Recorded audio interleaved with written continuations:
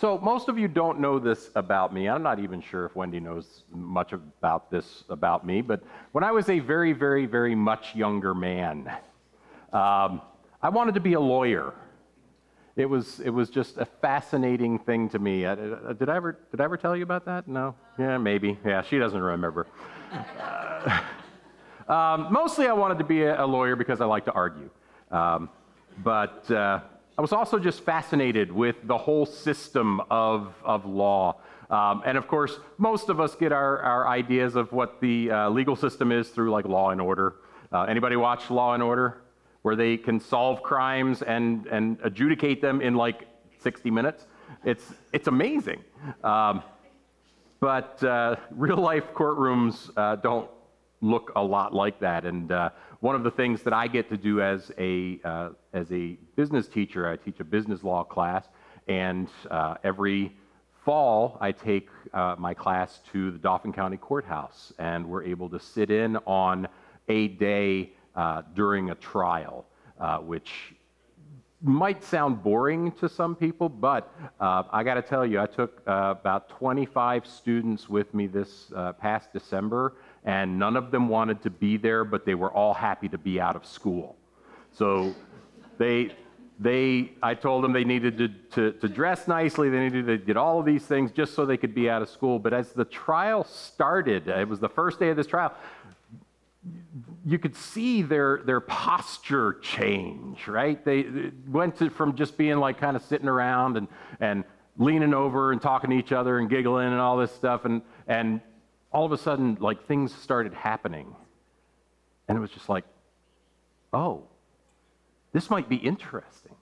And there were some witnesses that made it really, really interesting. It was actually hard for some of them, for one of the witnesses to not laugh during their testimony. But it got so interesting, and they started asking questions, and the judge would come down during the breaks, and he would answer questions for them. And it was just a fascinating thing, and I've always loved that, just about the law and about the whole legal system. But even though the courtroom doesn't look like TV, a lot of us have some idea of what it is and the things that happen there. And I'm talking about this, and I know you're saying, why is he sharing this? I'm talking about this because I learned recently of a film that was released in 2008, and probably most of you have never heard of this film. It was a film called God on Trial. It was based on a play called The Trial of God by Elie Wiesel. And the film is set in Auschwitz, which probably the worst concentration camp run by the Nazis during World War II. Over 1.3 million people were sent to this camp, and over 1.1 million died. And almost 1 million of those were Jews. And in the film, these Jewish prisoners, these new prisoners have been kind of herded into this room that had the bunk beds and just all really kind of tight and everything. And the prisoners start to question God. They start to question why God has allowed the extermination of his chosen people. And they decide to put God on trial. Now, of course, God didn't come down and sit in trial, so he was on trial in absentia. But they wanted to decide whether or not, and this was the charge, whether or not God had broken his covenant with the people of Israel. And they questioned things like why God allows evil to happen. And they discuss things like free will. And they discuss the idea that, hey, Israel broke the covenant first and broke it often. But they came to the understanding, or at least they thought, that God was now no longer with the Jewish people, but God was with the German people. And God was destroying the Jewish nation. And as I watched the film, it occurred to me that this is something that many of us have done. Whether we realize it or not, whether we call it a trial or not, a lot of us have a lot of questions about God. Christians have questions about God, and of course, non-Christians have lots and lots of questions about God. And I encourage you, if you ever get the chance, watch the film. It's out there for free. You can Google it, God on Trial. It's a really compelling kind of fictional trial where people are asking these hard questions about God. And I grew up in a church where you didn't ask questions about God. You didn't ask questions about some of the things that we read in the Bible that we might find unpalatable. We don't question whether or not God is real. We don't question whether or not God created the universe. We don't question whether he created it in 6 days. We don't question. We just accept whatever the pastor is saying. And that's how I grew up in the church that I grew up. And God forbid that you actually asked any questions. It would be not very good for you. But I think that it's appropriate that we explore these questions that people are asking because they're asking them of us. They're asking them of the church. They're asking them of Christians.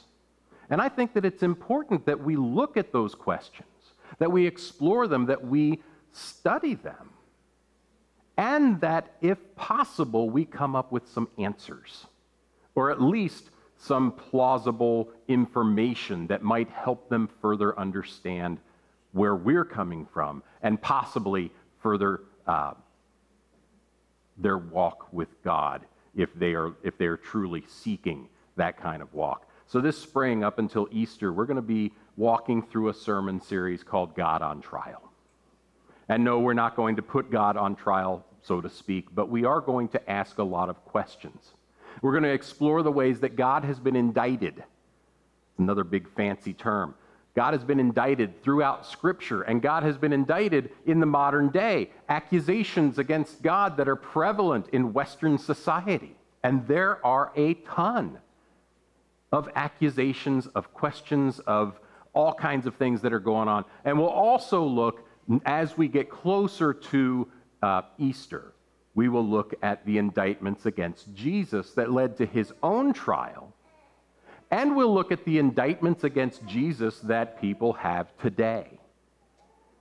So let's start with a definition. An indictment is simply an accusation of wrongdoing. That's all it is. Now, in the legal system, it's a little more complicated. It has to be in writing, and there's a grand jury, and there are all these things. We're just going to say that it's an accusation of wrongdoing against someone. And in this case, we're going to be looking at accusations against God and accusations against a couple of his people in the Bible.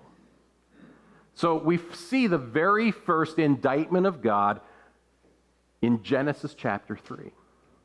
And we're going to read from verse 1. Now the serpent was more crafty than any other beast of the field that the Lord God had made. He said to the woman, "Did God actually say, 'You shall not eat of any tree in the garden'?" And the woman said to the serpent, "We may eat of the fruit of the trees of the garden. But God said, 'You shall not eat of the fruit of the tree that is in the midst of the garden, neither shall you touch it, lest you die.' But the serpent said to the woman, 'You will not surely die. For God knows that when you eat of it, your eyes will be opened, and you will be like God, knowing good and evil.'" Doesn't this sound like a court case? Doesn't this sound like Eve is kind of a witness giving testimony? What did God actually say to you? Is what Satan is asking. And in this passage, the serpent, who is Satan, is putting God on trial. And some of you may not know this, but the word Satan in Hebrew means accuser. So it's appropriate, his name, Satan. He is accusing God of something here. And he's issuing this indictment. Satan calls God a liar and implies that God does not care about our goodwill. He does not care about us as human beings. And the first thing that the serpent says is, did God really say you can't eat? I mean, that's basically what he's asking. He asks, did God say you should not eat of any tree of the garden? Well, that was all the food there was. So really, he was asking, did God say you should starve yourself to death? It was such a ridiculous question. And this is what happens when people start getting us into conversations about God. They will ask a ridiculous question, something that's so far out, so outlandish, that we can't help but to respond, and we respond very innocently, sometimes very naively, just like Eve did. And Eve says, no, of course not. Yes, we can eat. There's just one tree, just one out of all of these trees that we can't eat. That's it. You see, Satan is setting Eve up here. He's trying to be charming. He's trying to be deceiving. He's trying to be a little bit smarmy, like we see our lawyers sometimes, right? Sorry, lawyers. I know there are a couple of you here. But this was the setup. And Eve says, of course not. He just said that if we eat this one fruit on this one tree on that day, we will surely die. God said you would surely die if you ate that fruit? Yes, that's what God said. Eve, God was lying to you. You will not surely die if you eat that fruit. Well, what do you mean? That fruit will not kill you. In fact, not only will it not kill you, not only is God lying to you, he's withholding from you. God knows that if you eat that fruit, you'll become like him. You'll be able to know what's good. But we already know what's good. God is good. Yes, but you'll also be able to know what's evil. And by knowing both of those things, you will be like God. I'm afraid he's holding back from you. I'm afraid he's lied to you. And we know the rest of the story. Eve is convinced that God is lying to her. And she takes the fruit, and she looks at it, and she sees that it is pleasing, and she eats it. And then she takes it and gives it to her husband Adam, and he eats it. And then they know good and evil. This is what happens to them. Did they die? We believe, yes, they did. They may not have physically fallen down and expired that day, but death entered into humanity on that day. Physical death and spiritual death. We all die. And we are all dead without Jesus Christ. Their relationship with God was destroyed because of this act of not believing that God had their best interests at heart, not believing that God was telling the truth. There was another time when Satan tried to indict God, and this time his accusation was that people really only love him when everything is going well. How many of you have ever heard people kind of say about Christians, well, when things are going well, you're all good and you go to church and you do all of this stuff, but when things aren't going well, you're just like everybody else. And unfortunately, we are. But Satan made this accusation that we only really love God when everything is going well, or when God is protecting us, or when God is taking care of us. But when he's not, then we're going to complain. We're going to just turn our backs on God. We see this indictment in Job, chapters 1 and 2. And there's this is another book that's just fascinating to me because really it is kind of a trial. Job, something happens to Job. His three friends come and they have this just intense and lengthy conversation where they are accusing him of sin. And Job is saying, no, I didn't sin. And they're accusing him of not loving God. And they're, no, I love God. And it just kind of this back and forth. until God shows up to defend himself. But this whole, if you've never read the book of Job, please, I invite you to read it. It gets a little bogged down in parts, but it really is a fascinating look at how we as humans put God on trial. But we mentioned Job briefly last week, but let's take a little deeper look starting in Job chapter 1, verse 1. There's a man in the land of Uz whose name was Job, and that man was blameless and upright, one who feared God and turned away from evil. This is the introduction. And there's a lot going on in this verse, and if we pay close attention, we can see how this event is really a lot bigger than one person. So first we take a look. There was a man in the land of Uz whose name was Job.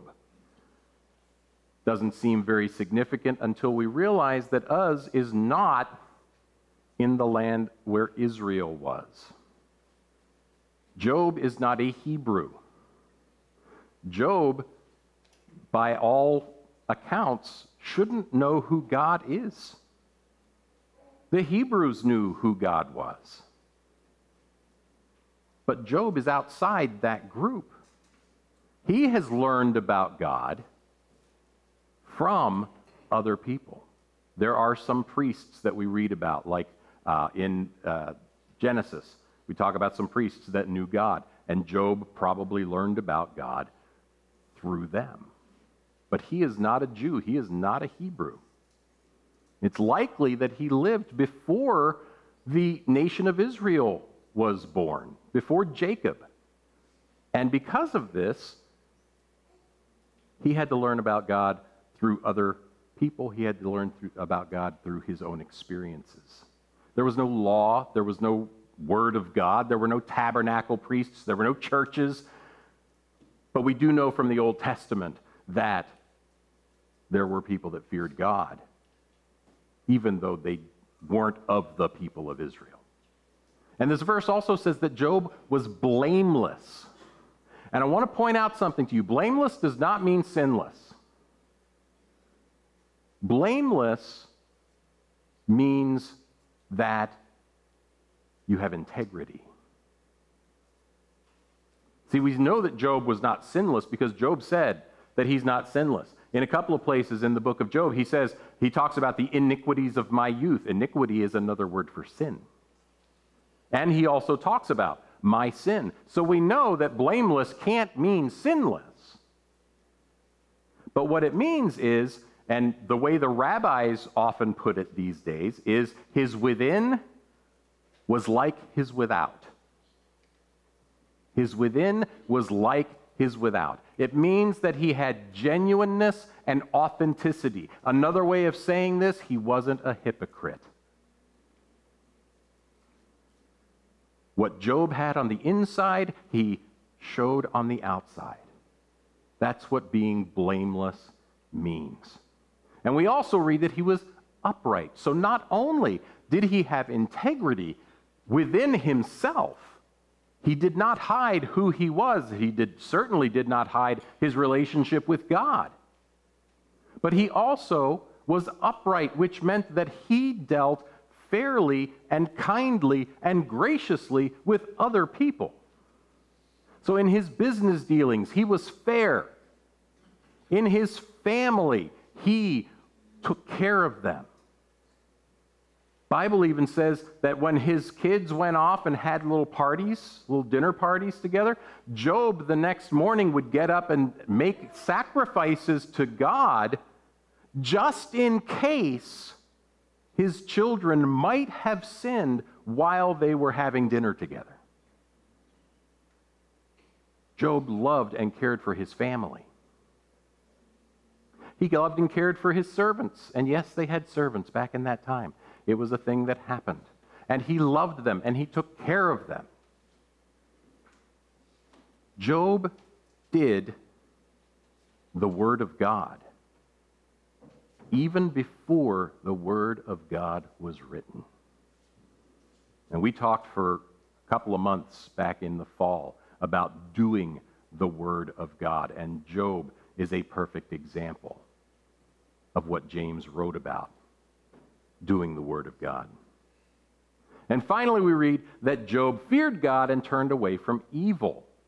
Now, how many of you are familiar with the fear of God? You've heard that term before. You've been in church for a while. You've heard the fear of God. How many of you feel that it's like a Scooby-Doo kind of fear, where your knees are knocking and you're averting your face and all of those? How many of you feel like that's the fear of God? That's what I was taught was the fear of God when I was growing up. You got to be afraid of God. And I'm like, why do I need to be afraid of God? He loves me. He's not going to do anything. Well, if you don't love him, he's going to smite you. These are the things that I learned growing up in the church that I grew up in. But the fear of God is not fear. It's not being afraid of God. The word for that in the Hebrew means most often to stand in awe before. Now, most of you know my aversion to the word awesome. If you've been here for a while, you know that I've talked about I hate the word awesome, because pizza is not awesome, right? I am not in awe of pizza. Well, bacon maybe, but I am not in awe of pizza. I am in awe of God. I am in awe of the things that he does, and I am in awe of some of the things that he does through his people. But this is what the fear of God is. It is standing in awe, in reverence, honoring God. That's what Job did. Proverbs 9:10 says, the fear of the Lord is the beginning of wisdom, and the knowledge of the Holy One is insight. And when we stand in reverent awe before God, and we honor him with our prayer and with our worship and with our lives, we are fearing the Lord. And when we fear God, it is natural that we will turn away from evil. If we have reverence for God, we're not going to do those things that God doesn't want us to do.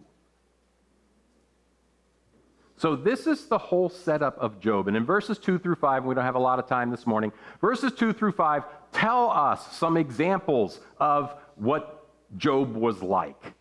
And he was well liked, and his children loved him, and they didn't have a care in the world, and all of these things that you can read as you read through Job. But it shows his human success, it shows his parental success, and it shows his reverent awe of God. And at the end of verse 5, it says, thus Job did continually. That means he lived the way that he knew God wanted him to live. He did this continually. And we're about to see that God was very pleased with Job. Job 1:6-8 says, now there was a day when the sons of God came to present themselves before the Lord, and Satan also came among them. The Lord said to Satan, from where have you come? Satan answered the Lord and said, from going to and fro on the earth and from walking up and down on it. And the Lord said to Satan, have you considered my servant Job, that there is none other like him on the earth, a blameless and upright man who fears evil and turns away from evil, or who fears God and turns away from evil. That's God talking about Job. Job's doing something right. This is the praise that God is giving to Job. And we don't have time this morning to dive into this whole exchange between God and Satan. I wish we did. We'll do that some other time. I know there are people have a lot of questions. You know, well, what was Satan doing with God? Why was he there? Was he do this and that? We'll talk about that some other time. But what I want to talk about is Satan's indictment, not only of Job, but of God. Satan answered the Lord and said, does Job fear God for no reason? You have blessed the work of his hands, and his possessions have increased in the land. But stretch out your hand and touch all that he has, and he will curse you to your face. This is Satan's accusation. You're buying Job's love. You're taking care of him. Of course he's going to love you. Of course he's going to worship you. He's going to honor you. He's going to fear you. Take all of that away and see what happens.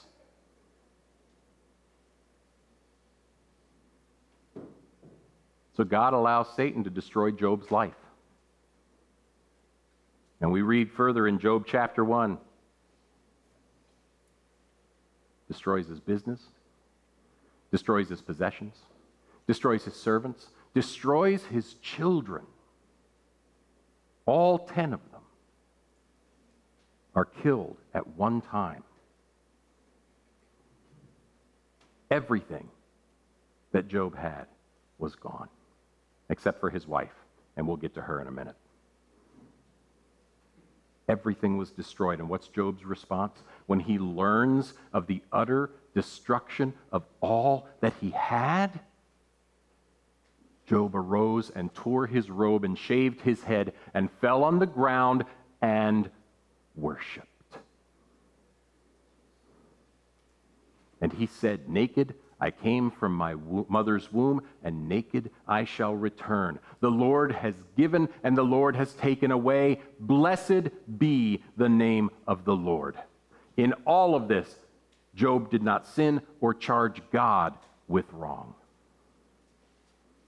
Now, we've all heard that phrase, right? The Lord gives and the Lord takes away.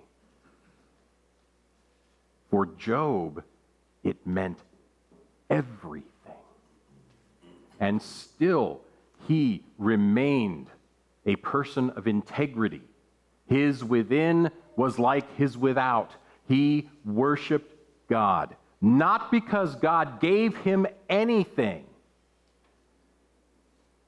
but because God deserved worship. And Satan returns to God. There's another day where Satan goes back to God. And God says, "Have you considered my servant Job?"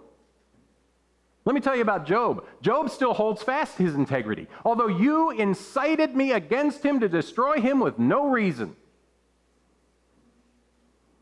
I don't want to say God's boasting here, because I'm not sure that God's a boastful God, but he is pleased with Job and his response to losing everything. But Satan's not finished with God yet. Satan goes on, he says, "Skin for skin. All that a man has he will give for his life, but stretch out your hand and touch his bone and his flesh, and he will curse you to your face." I love that he uses the same words there. He will curse you to your face, God. This time, he didn't do it last time, I was wrong, but this time, he's going to do it. And once again, God allows Satan to strike Job in his body. We learn that Job is struck with these horrible, painful sores from head to toe. The Bible says the only relief that he can get is to take broken pieces of pottery and scrape his skin. To scrape means to scratch. He's just constantly running this pottery over his skin to try to get some measure of relief against this painful, horrible sores. And at one point, his wife looks at him, all sore and scratching with the pottery, and she says, "Do you still hold fast your integrity? Curse God and die." What is wrong with you? And how many of us, when we have experienced tremendous hardship, when we have experienced serious disease, when we have experienced the death of a loved one, when we have experienced these horrible things, how often does the world look at us and say, "Why are you still trusting God? God's not doing anything for you." That's what Job's wife is saying. God's not doing anything for you anymore. Just curse him and die already. And again, Job responds, "You speak as one of the foolish women would speak. Shall we receive good from God, and shall we not receive evil?" In all this, Job did not sin with his lips.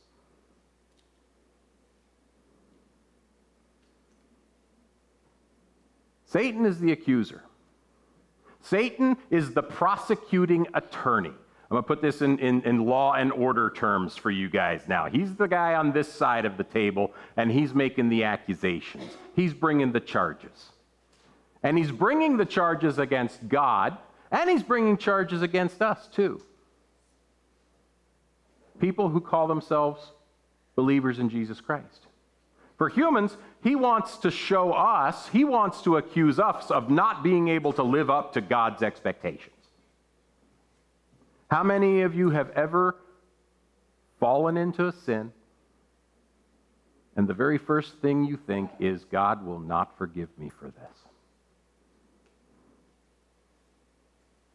Maybe it's something you've done more than once. Maybe it's something you've done 100 times.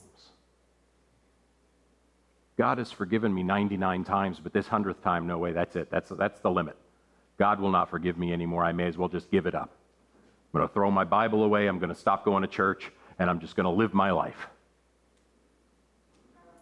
And there are people, sadly, who will do just that. And when you hear or when you think God will not forgive me for this, that is not anybody but the accuser.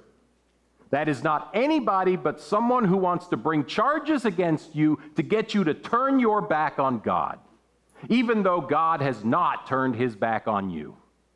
Just like in the Garden of Eden, he wants you to believe the lie. This is what's happening for us. And he's putting God on trial, obviously. He is God's opponent. We read that often in Scripture.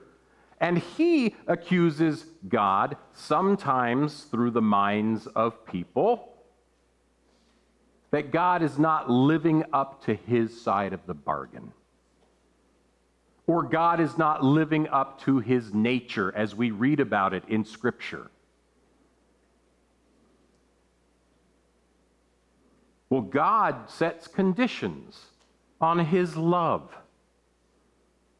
He'll only love you if you do X, Y, and Z. Or God buys your love with his blessings. He's going to let things go well for you so you'll worship him. And we see all of these things handed down to us, these indictments. Sometimes the accusation is just that God simply doesn't exist. There's no God. Sometimes it's against God's character or God's nature. Would a loving God ... Would an all-powerful God ... And these indictments come to us because we're the ones that are witnesses for Jesus Christ. So most often we're hearing these things from other people, and Christianity itself gets put on trial. Over the next several weeks, we're going to address some of these indictments. We're going to address the questions of, does God exist? We're going to address the question of, if God is a loving God, why would this happen? If God is an all-powerful God, why would this happen? We're going to take a look at these questions because they are questions that are being asked. And they are being asked on January 21st, 2024. I looked it up. I looked out at the message boards. People are still asking, how can you prove that God exists? We're going to take a look, and we're going to see if we can answer some of those questions. Now, they may not be the answers that people want to hear. They may not be answers that people will believe, but they are the answers. According to Scripture, according to the nature of God, according to who Jesus Christ is, they are the answers, whether they want to accept them or not. Peter instructs us in 1 Peter 3:15 that one of our jobs as Christians, when we are sharing our faith with one another, he says, always being prepared to make a defense to anyone who asks you for a reason for the hope that is in you. Do you have hope within you this morning? Do you have the hope of Jesus Christ living inside of you? Do you have the hope of the Holy Spirit walking with you, living with you, convicting you when you sin, lifting you up when you are down? Do you have hope? Because if you don't have hope, it won't matter what question you answer. And it won't matter how good the answer is, because if you don't have hope, you don't believe it yourself. We walk into this world every single morning. I walk into a high school where people are belittled for their beliefs every single day. You walk into places of work where they tell you if you talk about God, or if you hang a Bible verse up on your cubicle wall, or if you have a Bible in your desk drawer, you're going to go to HR. We don't want that kind of thing around here. This is the world that we live in. In the fall, we learned what it was to be, or what it is to be, true followers of Jesus Christ, doing His Word. And in this spring, we're going to learn how to address some of these things that are happening in our world, some of these questions that are happening. And I'm going to tell you right now, there are some people that are asking these questions and all they want to do is start a fight. They just want to argue with you. You're not going to say anything to convince them. They're already convinced. But there are some people who are asking these questions who are truly seeking answers. And we're going to learn, number one, we don't have to have all of the answers. Do you know why? The Holy Spirit has all of the answers. And it's the Holy Spirit's job to convict people of sin, to bring people to Jesus Christ. That's not our job. What a relief that is. But it is our job to be prepared to make a defense to anyone who asks, whether they want to hear it or not, about the hope that is within us through Jesus Christ. And that's what we're going to explore over the next several weeks. But there's one more thing, and then I'm going to let you go. We can't just be prepared to make a defense to anyone who asks for a reason for the hope that is within us. We also have to do it with gentleness and respect. And that's where a lot of Christians have a hard time. We are supposed to do these things with gentleness and respect, the way that Jesus did when He was here.